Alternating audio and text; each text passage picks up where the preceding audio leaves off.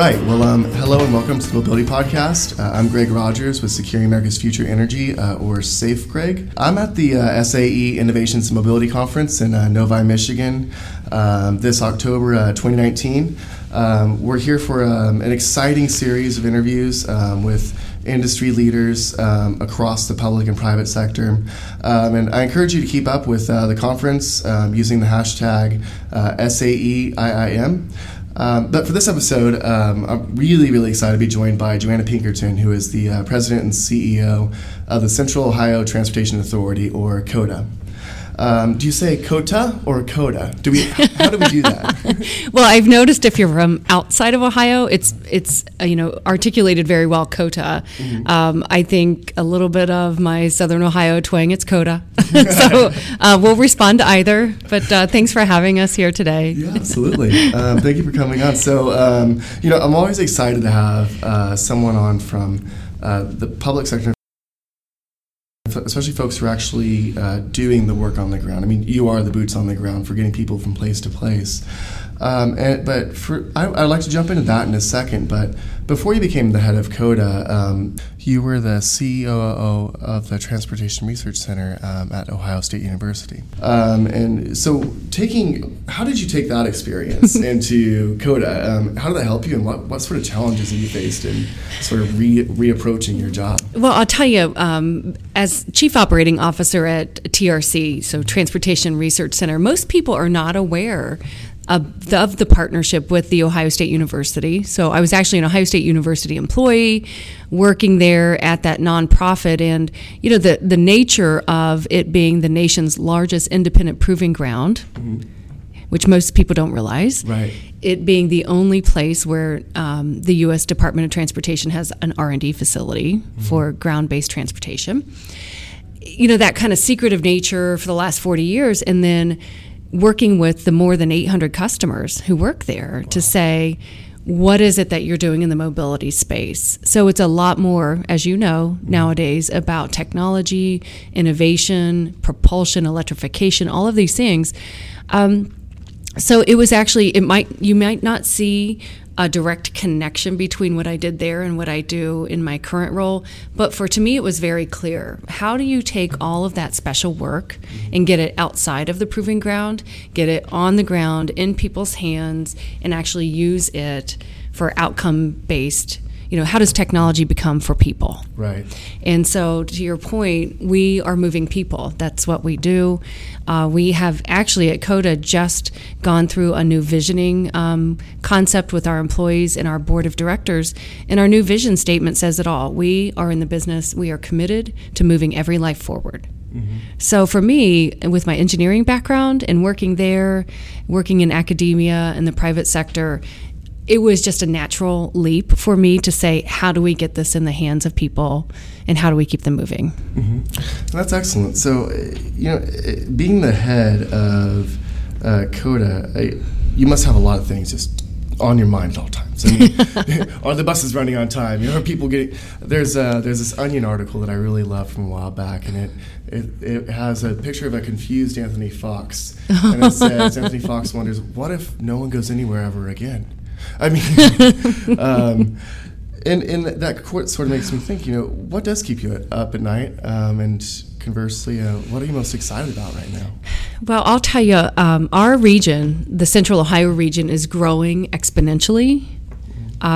We are projected to grow by more than 1 million people in the urban core and another 2 million in the region in the coming decades.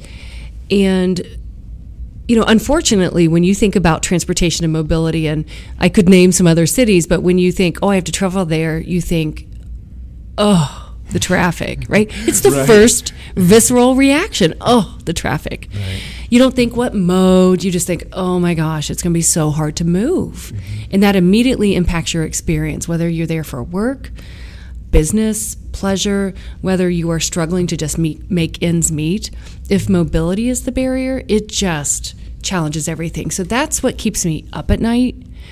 I've seen it firsthand in my own personal life growing up. I've seen it really affect people in Ohio and across the nation, of course, but my home state, Ohio.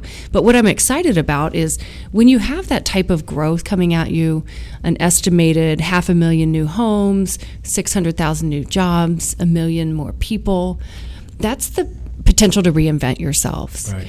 And transportation has really been doing kind of the same thing over and over for like 100 years. And expecting a different result. And I don't think we ever, people didn't really talk about this. It was just taken for granted. There are roads. I have a car. The car got better. Gas mileage got better. My human-machine interface is maybe better. It's safer. But yet everything tells us quite the opposite. Mm-hmm. Fatalities are at a record high for the decade. Triple-digit increases in pedestrian accidents and fatalities. Transportation now being the number one polluter in the nation. It's like, that is not the number one title that we ever want to have. I want to win other number one trophies, not that one. So all of a sudden people are talking and caring about it. Mm-hmm. So that's exciting because one of the biggest shifts in our community is employers reaching out to us and saying, how can I partner with you to provide mobility as a benefit for my employees? Right. Who would have ever thought about that? It's a rethinking, right? Because usually it was just, they can figure out how to get to work. That's right. Well, it used to be like that. I can remember, back in the newspaper days, like, you don't look like you're old enough to have read a newspaper, but it used to say... My dad had one of those things. Like, you fold them out. In the ads, it's a paper iPad. That's right, and your fingers get ink on them. It's a paper iPad. Oh my gosh, I'm going to tell my kids that. So the ad used to say, job available, blah blah blah, must have transportation, and the model is completely flipped. We've got employers with thousands of open jobs in Central Ohio, and I've even talked to the mayor in Lima, Ohio. He's like, I have open jobs. I don't have a way to get people there. The road doesn't move people. Systems move people. So I'm excited about the fact that the emergence of innovation and getting technology and making mobility smarter. Smarter simply being what we should be doing already, into people's hands and into businesses' hands and into nonprofits and those who serve others.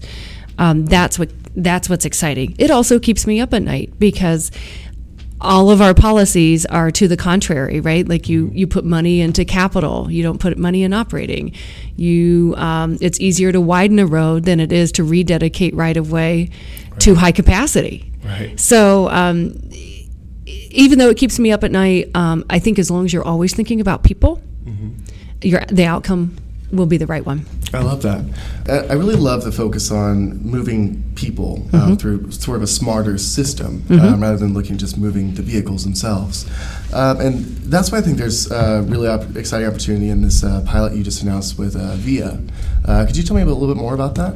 Sure. It's one of a kind, and we're proud of it, but I'll tell you, it has taken us by surprise a bit at how successful the response has been, not only from people who use the COTA Plus service, but also the corporate community and the local, so the city. It was launched in Grove City, Ohio, which is a suburb, an emerging suburb, really, really great place in central Ohio. So the concept is, you make tough decisions every day, right? So we have COTA service in Grove City, but it's pretty limited. Grove City's been growing, and you might use transit, but then you still have 1 mile, 2 miles, or 5 miles to walk to hospitals, major employers. And so we thought, well, it's the infamous last mile. That first last mile. Yeah. And sometimes that first last mile is 2 miles. Right. Winters in Ohio could be a little challenging. Yeah, you can't exactly walk that mile. I guess you could, and you'd probably, you'd be in great shape. This California would be in real trouble. But we're still pretty single occupant vehicle oriented in central Ohio. And so, people will make choices based on their options of what's available. So VIA provided the technology, and they're an amazing company to work with. But what's unique about this, because there are a lot of really good microtransit concepts going on in LA, Chicago, DC, New York. Ours is COTA operated. So a COTA shows up, and that brings with it brand integrity, safety, peace of mind, security, a COTA operator who has been through training, who is backed by a 47-year history, 48 now, and then all of the things that come with what makes public transportation good. So the safety and security, the response times, emergency management, our own street supervisors who can be there within seconds, and it's fully ADA compliant. Excellent. So up to 6 people can share a ride in a microtransit vehicle. It's app-based, on demand, so it's really meeting the current thought process. I don't know how Dial-A-Ride works, I will admit. I don't make phone calls to schedule, my trip. Right. But I pull out my thumb and I use it, on my phone to buy tickets to my kids' ball game. Right. I can use it to order, a TNC. You can use it to order COTA Plus. Excellent. So our average response time is 5 minutes anywhere in the zone in Grove City. A COTA professional picks you up and takes you where you need to go. And if point-to-point service, just like a TNC, is flat rate $3, if you used the mass transit system, so let's say you arrived on COTA and we're picking you up at a transit stop, or you're going to use COTA for the rest of your trip, it's free. Wow. Because it is an extension of our service. And this is ensuring that this is actually delivering on the idea of the last mile. That's right. Which is kind of mythical in a lot of places, right? Yeah. And a lot of people, they don't know what that means. And so we're trying to make a point that you're still on COTA. We're still serving you. And it's free because we just continued your trip. It's not your problem that we downsized to a smaller vehicle. We're looking at right-sizing the fleet. Right propulsing the fleet, what type of energy should we be consuming? And so that's not your issue. That's ours. We are a company. We know how to run our company, and we're going to figure those things out. Your trip should be seamless. Yeah. And so what's taken us by surprise is employers who are like, whoa, wait a minute. How can I guarantee 1,500 rides on that a month for my employees or my customers? And it's like, well, hadn't thought of that, but we're going to get on it. That's good news. Yeah, it's great news. And, it's there were past examples of some failures in the microtransit world. We look at Bridge in Kansas City sort of as an example there. How did you sort of learn from those examples, and were there things that you have been doing to try and avoid similar problems to what happened with Bridge? Well, so, I really like how you framed that question. I'm a big believer in you either win or you learn. Yeah, exactly. Particularly with the cost of innovation. That's right, the cost of innovation. And with my background in R&D, I think what's interesting right now is all of these pilots you see. Maybe it's different for anyone who's not familiar with the 10 steps of the technical readiness scale to understand that what you're seeing happen is literally R&D being deployed in public. Yeah. This stuff used to happen behind the scenes because it was product oriented, but now that it's people oriented, you have to interact with people. So we have looked at other systems that operated even in Central Ohio, like the one you mentioned. You have to make choices, right? So one of the biggest concepts of mobility right now is that people are willing to share. They want mobility as a service. Well, transportation has long been subsidized, right? You may not realize it as you're driving down the road. Right. Your gas tax did not pay for that road. And it is not enough money to pay for the maintenance of that road. So we've already been in the sharing business, and so we just had to reimagine, what does a partnership look like? So it's really about the cost model, the cost benefit. And if you make decisions based entirely on financial, you will often miss the point because the financial model does not tell you about other outcomes like social determinants of health. Are people healthier? Are people more employed? Are we seeing a drop in unemployment rates? So we're looking at different factors besides just the cost of the fare. And so when we partner with a hospital that says, this is where I learned the lesson the most, the hospital only can affect about 10 to 20% of your health because 80% of it happens outside of their walls.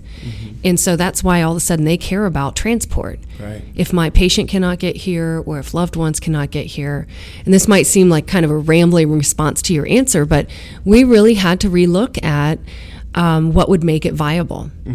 So the 1-year pilot, the city is paying for half, City of Grove City. The other half is COTA funded, and we're using air quality CMAQ, congestion mitigation dollars. And why wouldn't you? So instead of 6 tailpipes, there's 1. Wow. So when you think about... Yeah, that's true. Yeah. So you just have to really think about why you're doing it, how you're sourcing it, and then we're going to learn from this. So a year from now, what should it look like?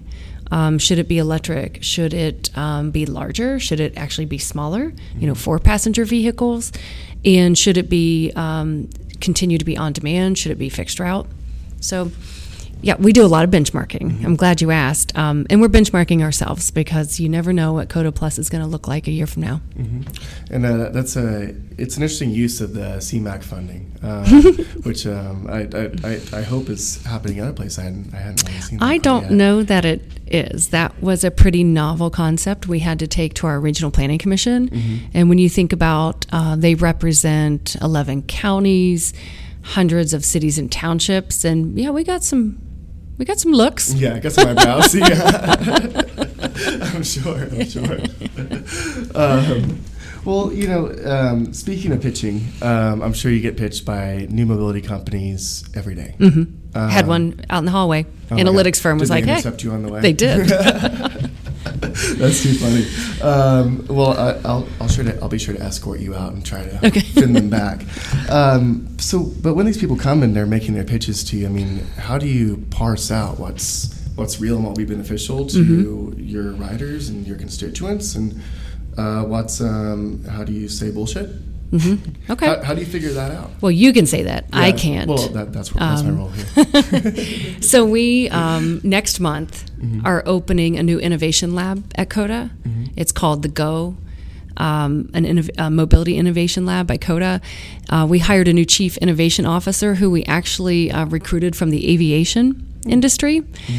So this is actually kind of the easy question, because if you are willing to keep your mind open and embrace the concept that the economy has changed, this is not the gig economy, this is the innovation economy. It's open and it's sharing, and you have to look at everything as an opportunity to either improve your own organizational excellence or to launch new product or service. But it's a mindset. And that is a little challenging. When I joined COTA a year and a half ago, super proud we immediately went into winning #1 transit system in the nation for a mid-sized city, and that's all very representative of how well you run, right? Like on time, fiscally responsible, all these things that you think are a successful business. And the businesses that will stay in business are the ones who figure out how to innovate and evolve. Right. So you have to be open. So our chief innovation officer is responsible for vetting these things. When you look at what LA and New York have done with having an open RFP process where people can actually pitch ideas to you, I see us heading into that arena. We also rely on our partners like The Ohio State University, TRC, and others who can help us vet concepts. But you have to ask the why. Right. So the gentleman who intercepted me in the hallway... He was telling you what, wasn't he? Actually, this was what was so great, and I took his card because normally people will jump in with what their product is. He told me how they're using it. So he's data analytics. He's figuring out how to identify pedestrian behavior and use artificial intelligence to then tie it into a human-machine interface, which allows the transit operator to be more aware. So we're talking about improvements on HMI or ADAS. Yeah, absolutely. And he was talking about the pedestrian and the operator, and he was wanting to avoid a collision and save someone's life. And I was like, that is the type of person you should talk to. Because I'm sure there are umpteen data analytics firms here today. Yeah. But he started with the why. I love that. That's a really pleasant surprise. I mean, especially with this 3 times uptick in pedestrian deaths. I mean, it's so troubling that we're seeing the the growth of pedestrian and bike deaths, while deaths in people actually in vehicles seems to be declining or at that rate. I want to turn to sort of what I think really has drawn a lot of people's attention, which is the Smart City Challenge. So U.S. Department of Transportation under the Obama administration had the Smart City Challenge, and Columbus emerged on top. So what have you learned in the time since that, and what kind of opportunity do you think that's created for Columbus? It certainly put Columbus on the stage as far as people looking at what we're doing. We are an incredible community, but I think we're a well-kept secret. We are home to so many Fortune 50 and Fortune 100 companies. We have community leaders who do the right thing.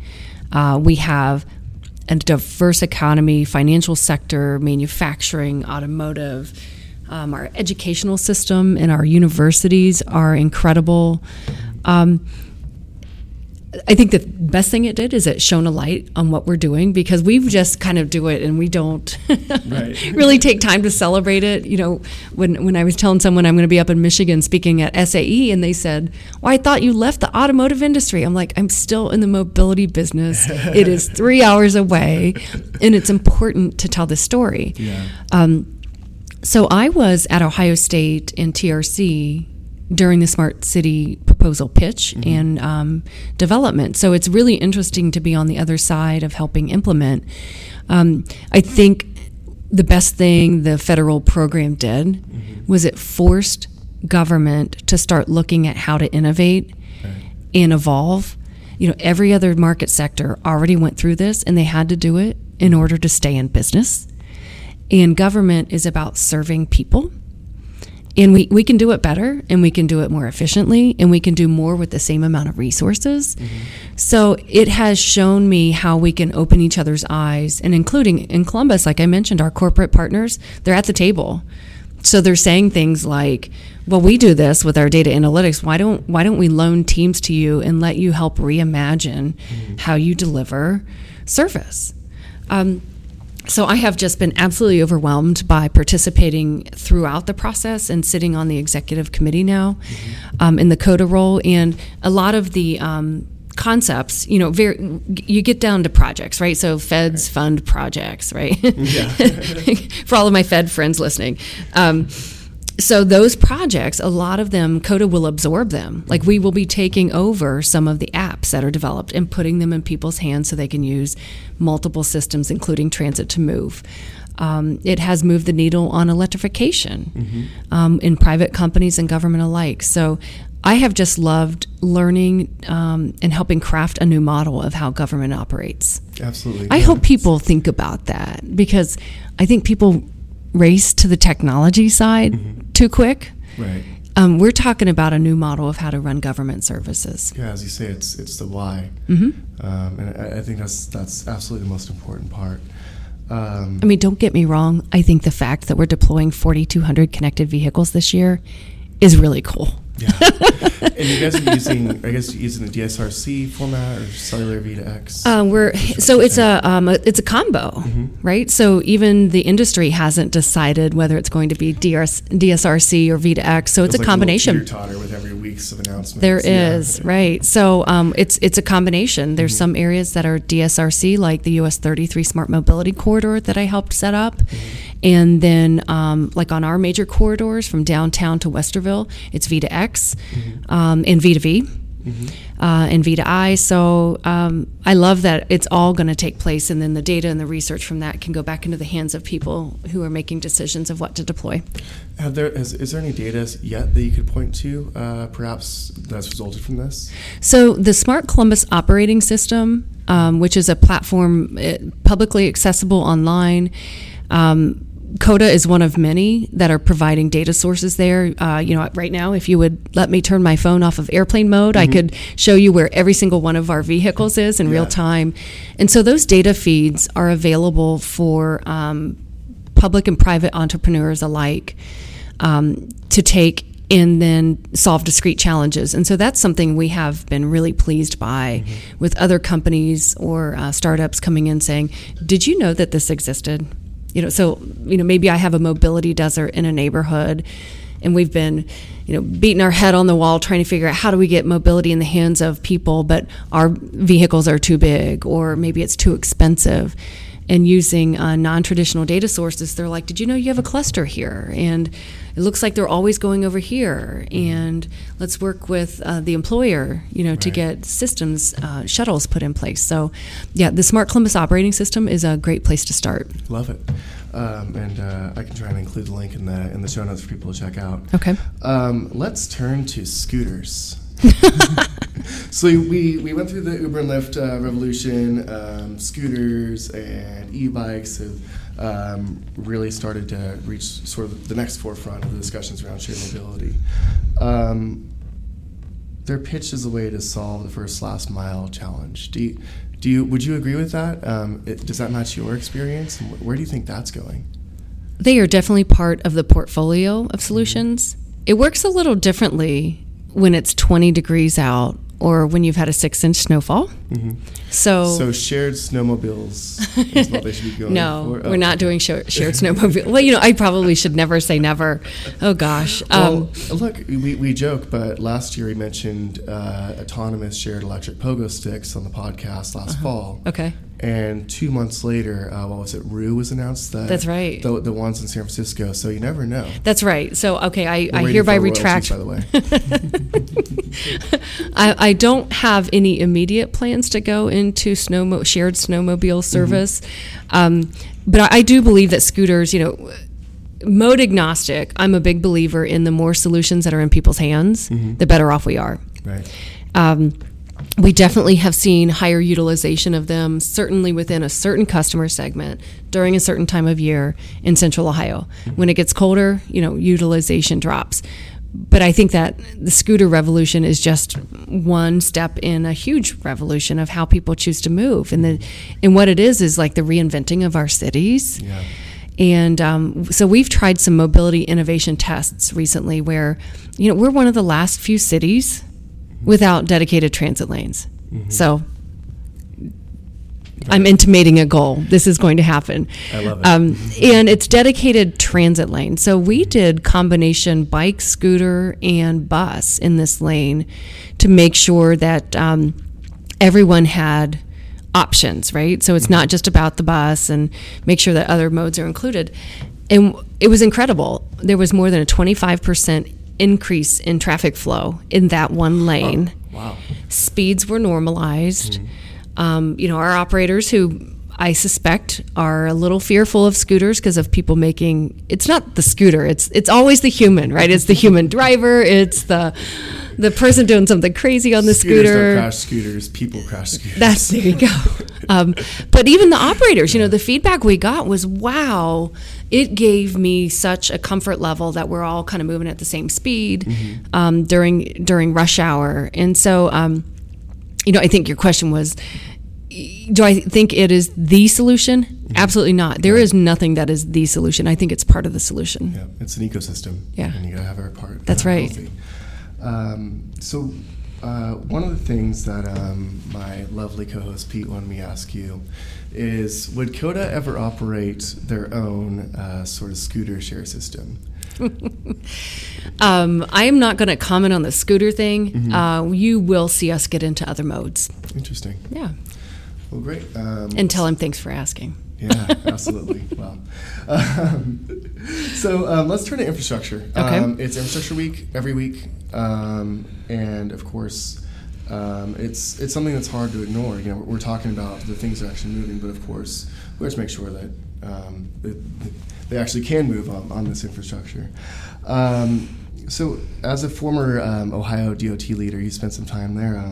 How are you working with the city and the state DOTs on bus-only lanes? How do you actually negotiate that? And it's not just the governments, but it's actually dealing with the constituencies, right? And getting people to believe in. I guess the only thing that's more political than parking might be taking away a traffic lane, right? Well, there's a lot to unpack there. Just in even how you ask the question. So the way you ask the question is really representative of how people think today, right? So I alluded to the fact that one of the last major cities that does not have dedicated transit lanes, I do believe that will change. Ohio is a home rule state. So cities are really in charge of making their own decisions. Our Central Ohio region, the urban portion, is 14 cities. And then if I expand out to the 11 county region, now we're up, in the 30s.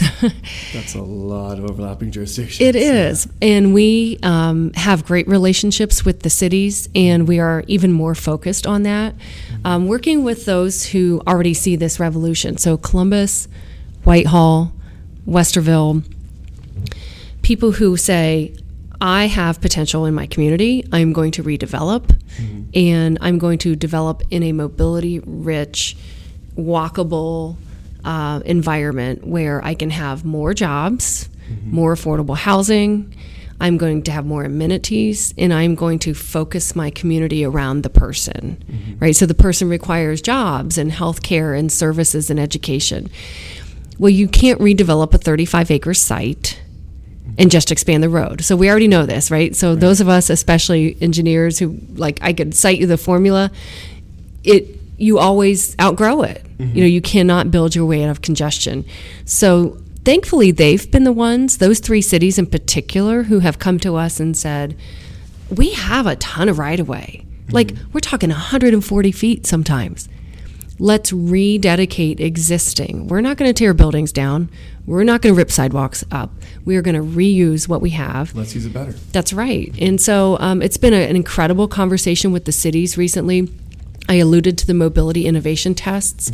That is us literally running dedicated transit lanes. And instead of making it a huge multi-month or multi-year project, the police, public service, they came out, set up cones. We had people on the corners. We created the lane overnight and then tore it down within an hour of rush hour being over. Wow. Just to prove to people. It's the official version of tactical urbanism. That's exactly right. Yeah. So I'm glad you know about tactical urbanism, because when I mentioned that to my board of directors, they were like, what? What are you doing? Yeah, I think the word tactical, that's right. Out there with cones in the middle of the night? Yeah. The tactical word threw them a bit. I'm like, I'm not talking about military ops. I'm a mobility commando, yeah.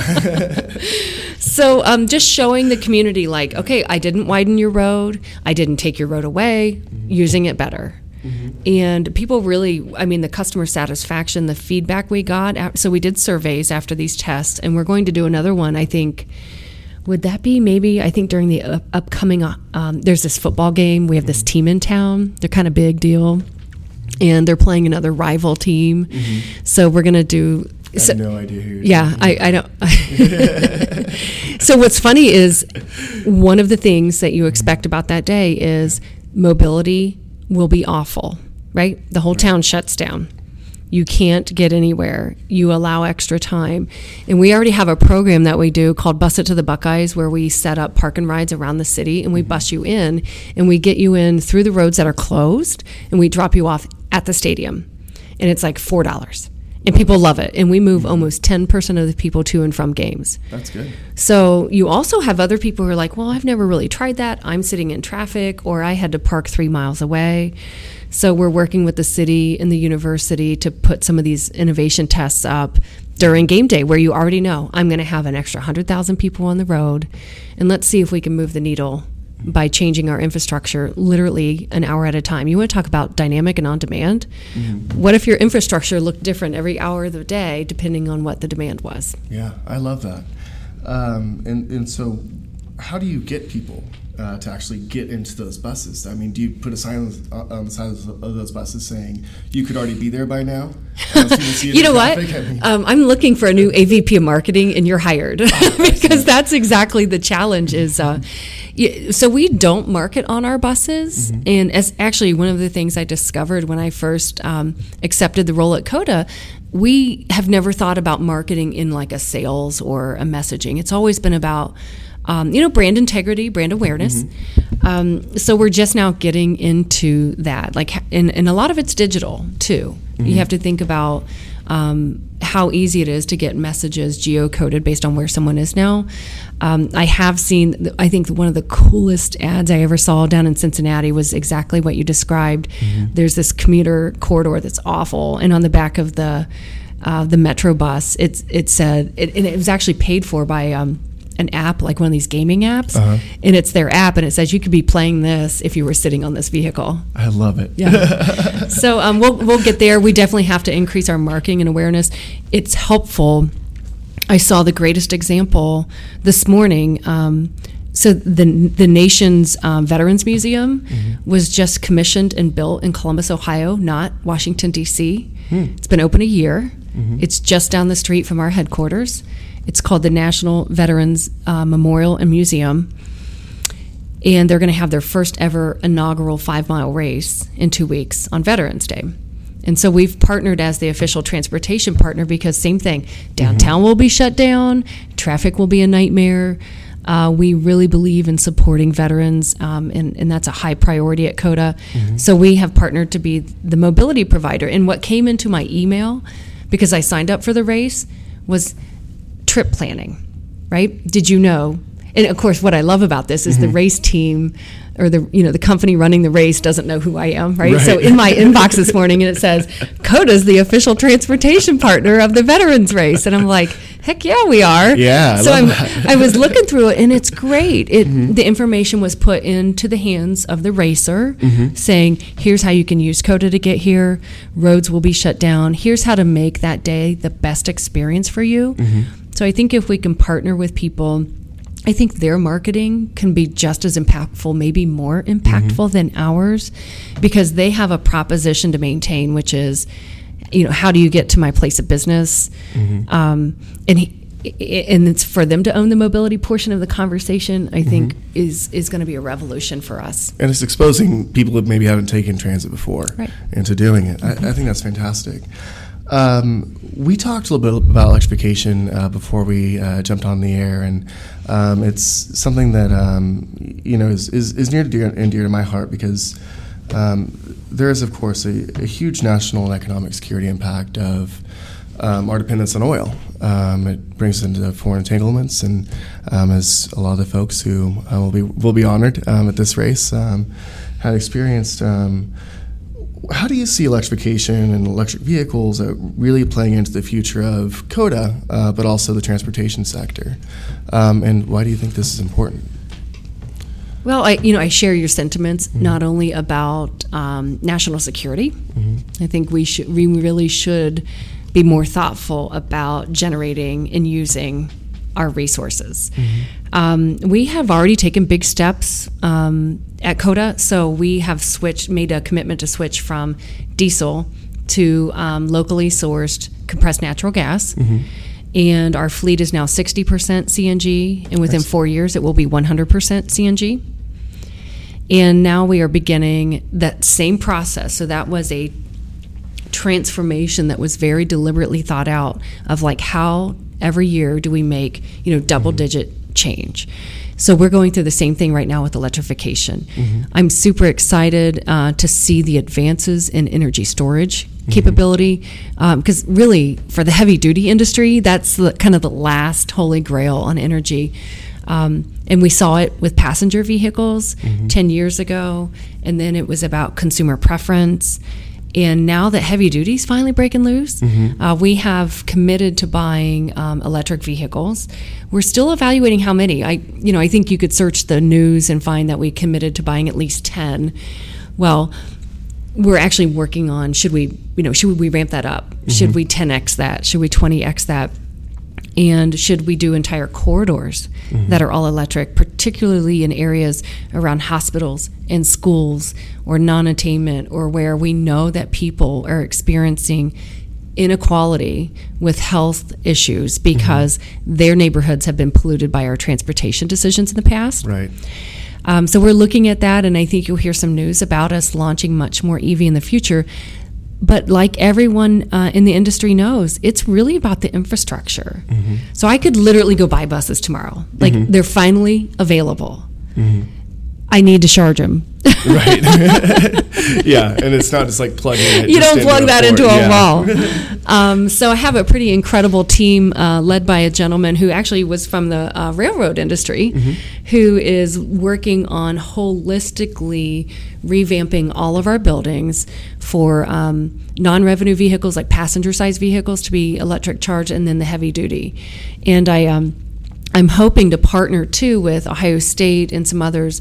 The feds have a program, NOLO. You're probably familiar with no and low emissions. We just won the largest grant award from the feds recently to purchase electric vehicles. That was our first ever, and we're really excited about it. And so we're going to use that as a reason to go back and retrofit our buildings. But then that opens up a conversation with the utility provider, right? Because the transformer outside the building isn't sized for that. So it might look super easy to a consumer that, hey, they decided to buy electric buses. But then how do we, so one of our facilities is in a pretty disenfranchised neighborhood that was cut off by railroads, cut off by interstate, cut off by ramps, and disinvested in. Well, if we're going to upgrade the transformer for our facility, what does that neighborhood need so that the hospital can expand and so that new employers can also be electrified? So we're trying to make it part of a larger community conversation. That's excellent. I guess one last question on sort of electrification. Whenever you're making this purchase decision to get an electric bus, you have to weigh sort of the cost between internal combustion engine, et cetera. Are you expecting to see significant savings? How is that factoring in for you? I think the cost differential will be longer term. So just like anything, new product is more expensive. Right now, EVs in the passenger are pretty much equivalent. In the heavy duty, high capacity, they're more expensive. So the capital outlay up front is more expensive initially. We will have significant cost savings on the refueling, but I've got to use that cost savings to pay for the fact I had to retrofit the building, right? So the initial investment up front, thankfully, we're in a good position. We can make that, capital intense, and it's a payback model over years. I think where you will really begin to see cost savings is when it's normal. Right? So as the price point comes down on the vehicles, there will be cost savings more long-term within about a decade. And then parts.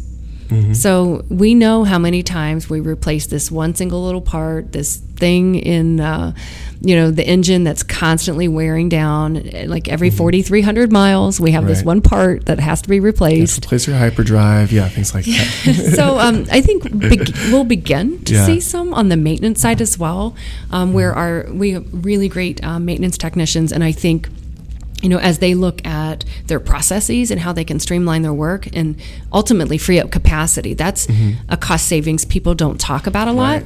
So if those guys are working on, this system and it doesn't break down as much, that gives them more capacity to handle more systems, more vehicles.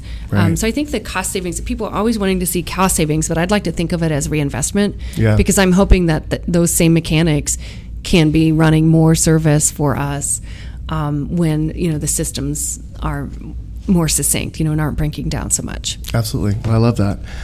Well, Joanna, this has been incredible discussion and wide-ranging. Is there anything we didn't cover? Actually, the last thing I have to ask of you is Congress is starting to discuss the Surface Transportation Reauthorization, the FAST Act reauthorization. If you had one ask of Congress, what would it be? Really? You can get two. I would ask, and this will sound so cliche, I would ask for more flexibility. The programs have become so restrictive based on decades of programming, and rather than having just this one little JPO innovation, if they could take that philosophy across all the programs on eligibility, so there are things that we in Central Ohio are not eligible for because we're, quote, not big enough. I think if it impacts 20 million trips a year, maybe that should be eligible. Or we're looking at some artificial intelligence that would improve traffic flow, reduce fatalities, improve response times for first responders, and get people home safer and faster. Well, apparently, that maybe falls over in this bucket, and a transit agency is not eligible. It's just, I think if they could be more flexible, they would be impressed with what a bunch of us are getting ready to do. Absolutely. Well, hopefully we'll see you up on the witness stand sometime next year when they're talking about it. Deal. Sounds good. Well, thank you so much. And so where can folks follow you online and learn more about COTA? So it depends on your media platform, but Twitter, it's at COTA, COTA Bus, B-U-S. Mm-hmm. Of course, our website, COTA.com. We are on Instagram. We are also on Facebook. I do have a personal Twitter, and people find me on there all the time, but those are our COTA handles, and feel free to connect with us anytime. Great. And I am at AVGregR. Follow the Mobility Podcast, at Mobility Podcast, and check out our website, mobilitypodcast.com. Joanna, thank you so much for joining us. Great. Talk to you soon. I appreciate the time. Thanks.